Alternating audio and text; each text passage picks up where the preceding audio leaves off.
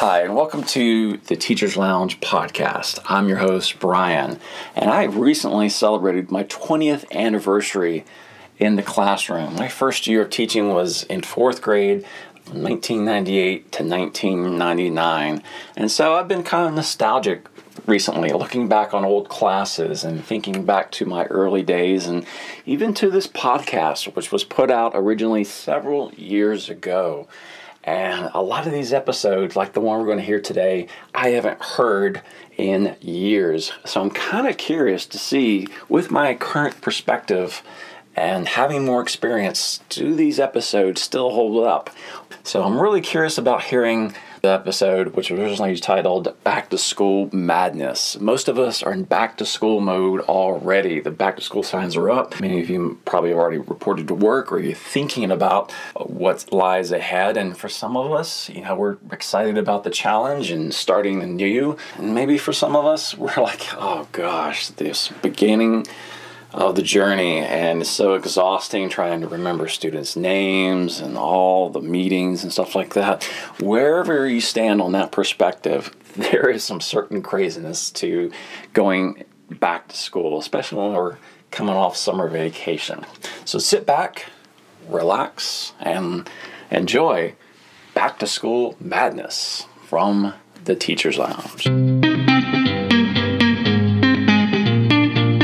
John Maxwell is quoted as saying, "We cannot control life's difficult moments, but we can choose to make life less difficult. We cannot control the negative atmosphere of the world, but we, you and I, can control the atmosphere of our minds. Too often we try to choose and control things we cannot, and too seldom we choose to control what we can, our attitude." And here it is. School is back in session. For some of you, others of you are getting ready to start back to school. And I got to ask you this question. What is your attitude? Some things we can't control, but as Mr. Maxwell said, we can choose to control what we can, our attitude. You're going to school, back to school, whether you like it or not. Are you going, with a positive outlook? Are you going with this, trying to change some things and improve upon yourselves as an educator? Or are you going back in complaining and gathering with the negative teachers and just griping? That's not going to do anything. We just want to encourage you teachers to focus on your attitude as you start this new school year. Very few careers have a starting point like education. So make some New Year's goals and go into this school year with a great attitude. This is Brian Sellers, and I welcome you to the Teachers Lounge.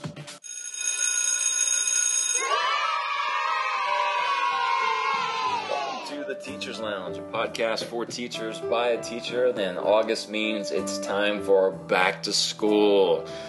Some of you are just getting ready to start. Others of you have just started. So whatever it is you're doing this month, we hope that August is treating you well. No doubt it's been a little bit crazy, a little bit busy. But we here at the Teachers Lounge, we're going to be here doing an episode for you. Incidentally, I'm joined with part of the Teachers Roundtable. James Huey is fresh from Alaska, out in the wild for 2 whole weeks. Did you have a good trip, James? I had a wonderful trip. I was staying with some friends, and there was some people actually attacked by a grizzly less than a mile from where I was staying. But you weren't attacked. No, I was not. The Bears have known better. They know about your legacy. They must. And yours truly, Brian Sellers here, with the tan from the beach. So I guess we've been on opposite extremes. You up in the Alaska region and myself down in the Panama City Beach region. I say we're all refreshed and relaxed, ready to go for this next show. So they're both beautiful places. They're both beautiful places. And Evelyn's not here with us. She is recovering from back surgery. So rather than go, take the Teachers Lounge studios to her in the rehabilitation center, we thought we'd just do the two of us here. Sounds like a good idea. Yes. We'll do our best to carry the ship of state. And this is kind of a show where you have a current teacher, or a fairly young teacher. I don't know if 9 years is a young teacher. A veteran teacher. Than me. Yes. Younger than me. And a veteran teacher in James here. So between the two of us, we hope to make this show worth your time. And speaking of time, let's jump right into the mailbag, shall we, James? Sounds like a good plan. Sheila, she says, "Hi, Teachers Lounge. I'm a second-year teacher teaching second language and math. I felt this resentment from a few good students that really has confused me, and maybe you can help.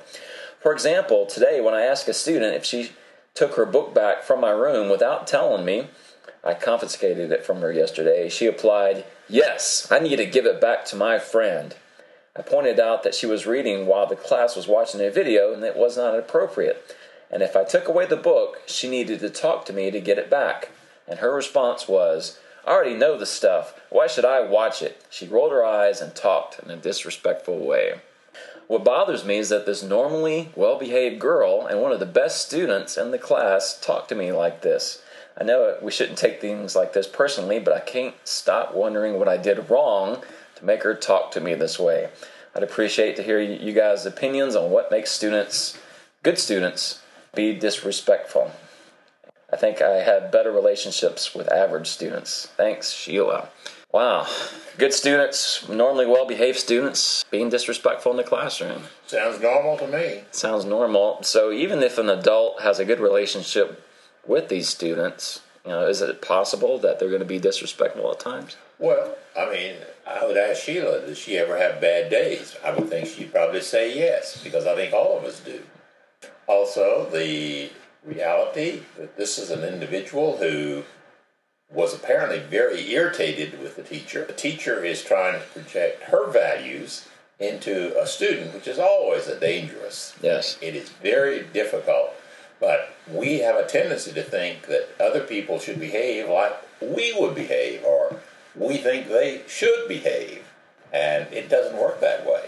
Students don't often see where we're coming from, and very routinely we forget where the student's view is coming from. It could be as simple, Sheila, is just that she didn't get a good night's sleep, or maybe trouble at home, or parents are fighting, some resentment there. She's just taking it out on the teacher. But at the same time, my strongest reaction, Sheila, is when you ask the part, what did you do wrong? Yes. See, to me, that's the crux of the whole email, and you're automatically making an assumption that it was something you did, or something you did wrong, or it's your entire responsibility, and that's not true.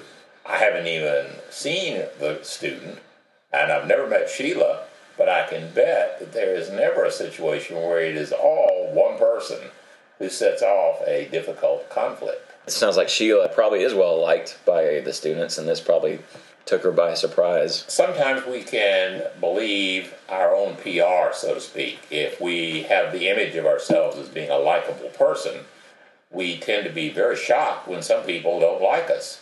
Or we think of ourselves as being a very patient person, or an agreeable person, or a flexible person, or any other image.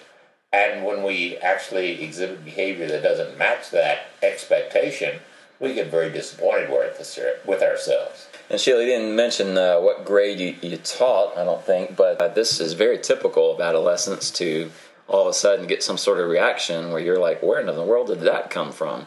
How should Sheila have handled this? Do you go like, don't talk back to me, watch your mouth, young lady? What's the proper reaction? One thing, I encourage teachers in particular, to avoid losing their temper, because they then are taking it personally. And one of your goals as a mentor, or one of your goals as a guide for young people, is to set some behaviors that demonstrate you still know a very logical, rational, human way of relating, regardless of what is the crap that's coming from the student. And if something that is consistent, I would probably maybe even talk to the student privately, not from the class, chalk it up to a bad day or maybe a disagreement, because people disagree. But if it's a consistent daily basis, total attitude change, it might be something you might want to talk to the student about and see if there's anything going on at home or behind the scenes. Well, and of course, remember, you're not the guidance counselor. You're not a psychologist. You are a teacher, even though you do. We're expected to be both, though, I think. Oh, I think teachers set themselves up to be almost anything, and administration oftentimes feeds that. You are there to be the social worker, you're there to be the counselor, you're there to be the parent, you're there to be the teacher, you do all of those kinds of things. And you're not. You are basically a teacher. And while you can still be human and exhibit all of those traits, you are still not a professional in all of those categories. But at the same time, even if you're not a professional, you can still bring it up and just say, hey, I've noticed your attitude's been different with me a little bit lately, everything going well. And sometimes the student, from my experience, will be like, oh, I'm sorry, Mr. Sellers, that I've just been going through a lot of stuff. And they don't want to talk about it any further, but that just kind of clues me in that, I'm not going to take it personally, or it's not something maybe I've done as a teacher to tick them off and they're not telling me about. As I say, the key word is not taking it personally, and not something that you have done, because once again, they can choose to be as agreeable or disagreeable as they wish, regardless of what you do. Mrs. C says, hello all at the lounge. I have a hopefully simple question. I am a fairly new teacher teaching 9th grade English. God bless you for that, Mrs. Bless you for teaching 9th graders. That's where I started. I'm at a loss for how to handle some things in the classroom. My question to you is about passing back papers. This seems like a simple task, but I'm finding it extremely problematic to find an efficient system that works for me.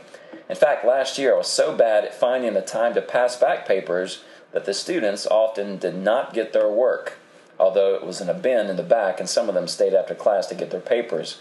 I don't want to deprive the kids from getting their work returned to them. I don't want to pass back papers during an educational movie because it is too distracting. I've been told by another teacher that she has bins at the back of the class, and if students finish early, they can go get their papers. However, I'm just concerned that they will talk or goof around in the back of the class. Has any of you tried this type of setup, or do you have a wonderful system that has worked for you? I'll take any advice at this point, and much is appreciated. Thank you very much. Well, in my teaching, the only thing I could do was experiment. And I pass them back because I want to have that contact as I give the paper back to a student, whether it's a paper or a test or something of that type. I've had students pass out papers. I've had them passed out by rows, something of that type. I've had them, they're in this pile, you find it.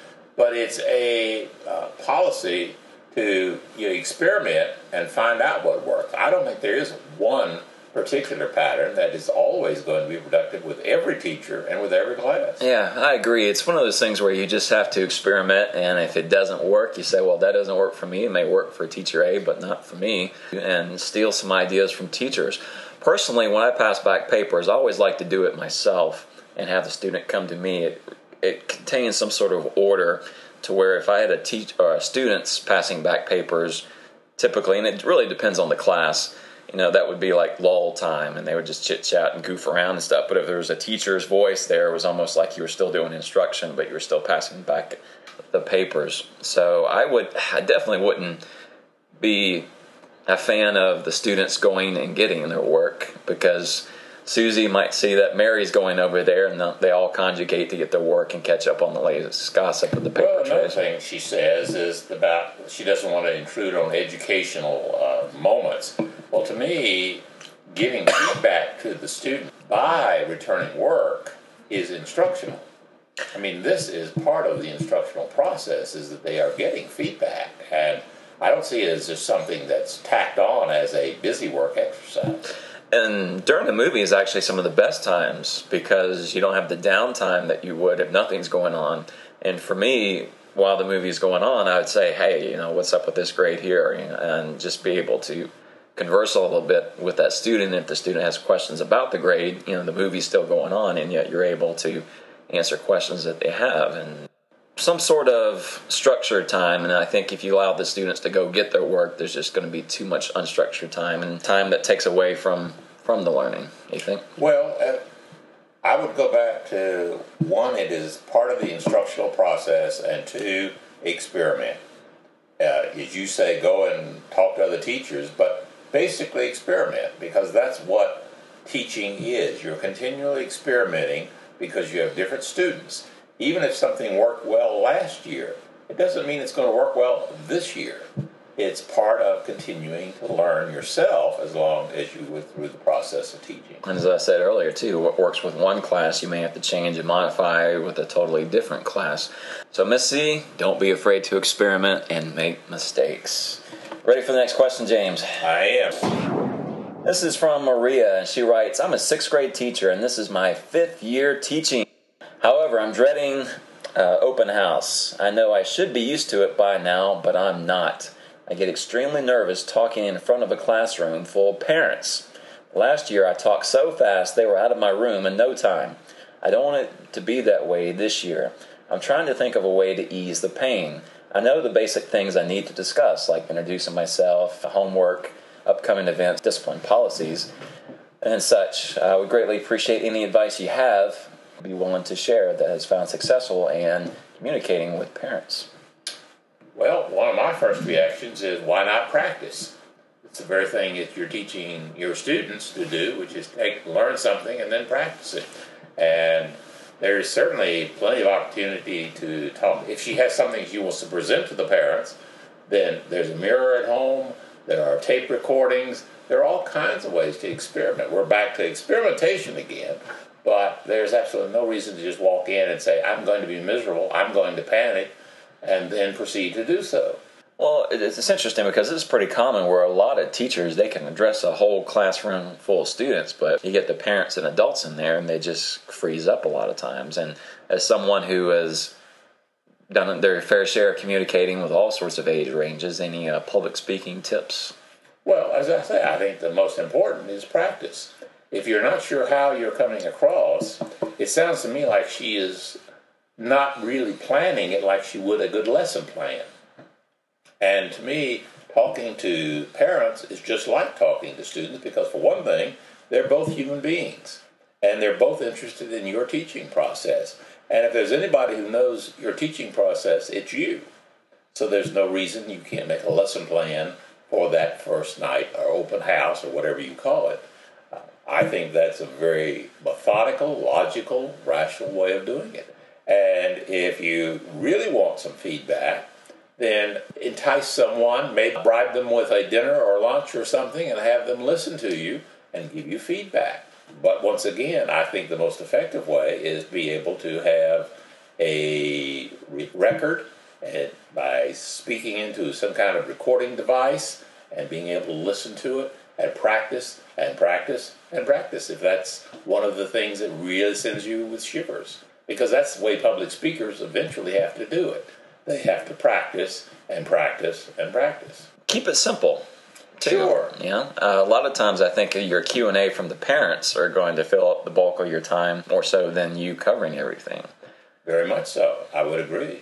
It being able to do that. But once again, it's the concept of, can you make a lesson plan to do something for these parents that will meet their major question, which is, what are you going to do with my child this year? Maybe 5 minutes, and then 10 minutes of question and answers, and 15 minutes, and it was gone to the next period. And it's okay to be nervous, too. I mean, sure. You know, that's one of the top phobias in America, I think, is public speaking. You know? I would agree.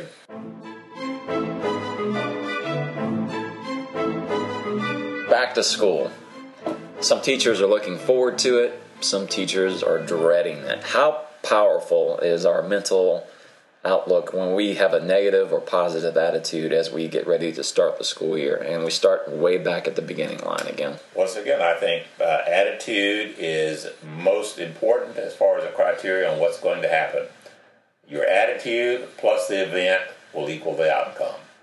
So if you have a certain attitude set, then whatever happens, that will guide the outcome. For example, I did a talk down at a local senior center, and I said some people approach the process of aging, some with, gee, it sure is rough getting old. That's one attitude. The other attitude is, thank God I'm still above the grass. Two entirely different approaches each day to the whole process of aging, which everyone is doing, and everyone is learning, and so forth. But the attitude of how you frame it makes a significant difference. Yeah, absolutely. And your students are going to be able to pick up on that completely, which kind of goes into the next point. The old adage, don't smile till Christmas.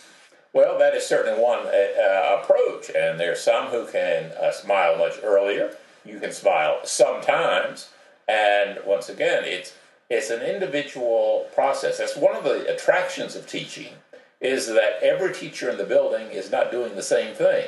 But that's one of the things that is so attractive about teaching, is that even if you and I were teaching ninth grade social studies, we would be teaching the same subject in different ways. And because we have different personalities, we have different attitudes, and therefore the outcome would be different. Your students are different. Your 30 students are different than my 30 students. And even if we did the same thing, the outcome would be different. Fortunately, you will put emphasis in some area that I wouldn't, and vice versa. In your own value system, would you recommend starting off strict? I learned more about myself. I think the first year, probably it is healthy to be on the strict side. Yeah. But one of the things I learned about myself was that I was building a bond between me and my students. And with some students, there was a need for structure, rigidity, clarity with rules. Other students you could bond very quickly with, and they accepted me as teacher. I wasn't trying to be, quote, big friend, big brother, or anything. Exactly. They understood. Now, some students never understand the teacher role. Even if they've been in school for 9 years, they still don't understand it. And if you happen to have students who do, fine, you can build different relationships. And that goes back to the very first email, which is you experiment. The first year is experimenting. And you said it yourself, don't be afraid to make mistakes. Yes. There are so many of us who are frightened that if we make a wrong choice, it's just going to be, it's going to ruin the rest of our days. And that's not true. It may ruin today, but we get a chance to re-choose again tomorrow. But those first few days and the first few weeks of school is so critical. And like you said, especially if you are new to teaching or if you're new at the school system, it's always better, in my opinion, to start off strict. And I'm not talking about yelling and flipping the lights or any of that sort of stuff, but it's strict and here's the rules and here's how we're going to enforce the rules. If you're yelling, you've already lost. Exactly, yeah. So you don't have one type of discipline, one type of control. You do differently. And you have to experiment, which means you're going to mess up. You're going to find some things that don't work. And some people can smile the second week. Some people can't smile for 10 years. Some people never smile. Yeah, they take it to the extreme. They should get out of teaching. I think it's so important. If we teach them anything in education, it's learning who they are, what they have to offer, and how they can do it. And to be trusting themselves to experiment and not be so scared to death of making a mistake. But I understand the nervousness because, once you mess up or make too many mistakes those first 2 weeks, your whole year could be shot, or it's a lot harder to get back on track. Well, the second part, builds that pressure. It is a lot harder. It is a lot harder to do that. But the thing is, if you don't ever find out, you'll never know. And so, once again, you can either start off from a defensive mode, or you can go on an offensive mode, which is, this is part of who I am, and I'm telling you that part of me is, this place is going to be under my control. That's very clear. I'm not going to be defensive about it. I'm not going to be nasty and mean about it. I'm not going to build a big fort to stand behind. Some teachers don't have to be strict, but I do believe that if you're going to be an effective teacher, you need to be fair. If you can't be fair, that's what students look for. That's right. Yeah. They want you to be fair. And some teachers need to be strict in order to be fair. Some do not need to be strict, and they can be fair. All right, God, time is just flying by here. Let's do one more real quick from Elena. She says, "Hi, Teachers Lounge. I just got a position teaching upper elementary. The principal told me the first few weeks should be about building community. Do you know any activities, read alouds, writing prompts, discussions, games, anything that would be great for community building for a 5th grade classroom? I don't know why I'm finding this so difficult. I'm also advised that not to begin teaching content for the first week, although I'm anxious to do so. What sort of classroom jobs and activities would be good for 5th graders in building community? The administrators want this to be discussed on the first day." Thank you so much, guys. Well, if the administrators want to put it on the first day, then I would say, what do you mean by doing it? Because you might as well find out what is on their thought. Because they do They're using the word building community, but they mean something. So you might as well ask them, what does building community mean to you? One of the things I've discovered early in teaching is that a principal would say one thing, and I would interpret that word as meaning something entirely different than he or she thought. So I always say, well, what do you mean by it? I'm the one responsible for teaching in my classroom, and you are here to support me to do that job. And if you want me to do something, you'd better be clear about what it is. Something I think would be more beneficial than going to the principal, because a lot of times I found them to be out of touch and not really, as you say, clear what they want. They just throw an idea out there. This is where team building, talk to the other fifth grade teachers and what are they doing that first day of school. And if you can keep it structured to where everybody's kind of building off ideas, and Mr. C is doing this, Mrs. J is doing that, and you kind of just can take some ideas from them. I think that would be very beneficial, and building a community among your grade level teachers. Well, I agree, and being able to share with your peer group is very, very informative and educational.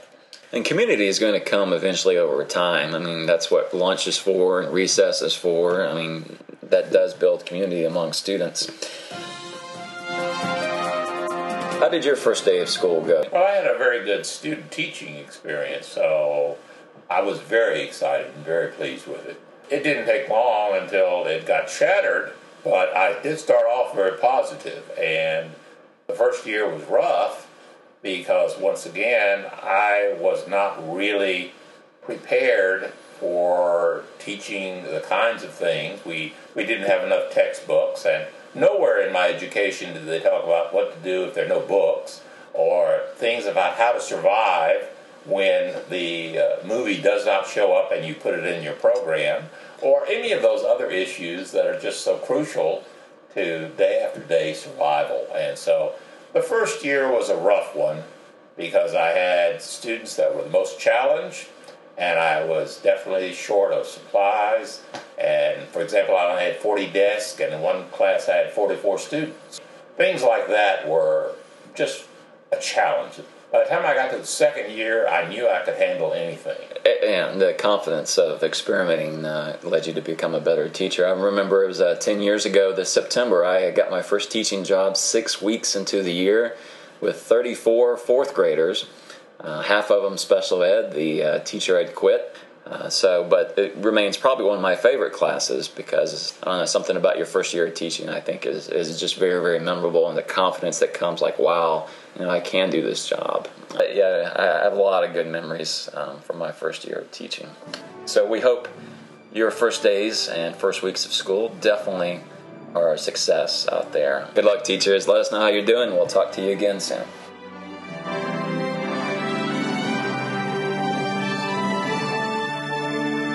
And Brian here back with you. That episode was recorded many, many years ago, and I was thinking 2008, 2009 when I hit the first decade mark. And so that was fun for me to listen to and hear my insights and my perspectives. And I really appreciate my uncle, James Huey, giving his insights into the broadcast as well.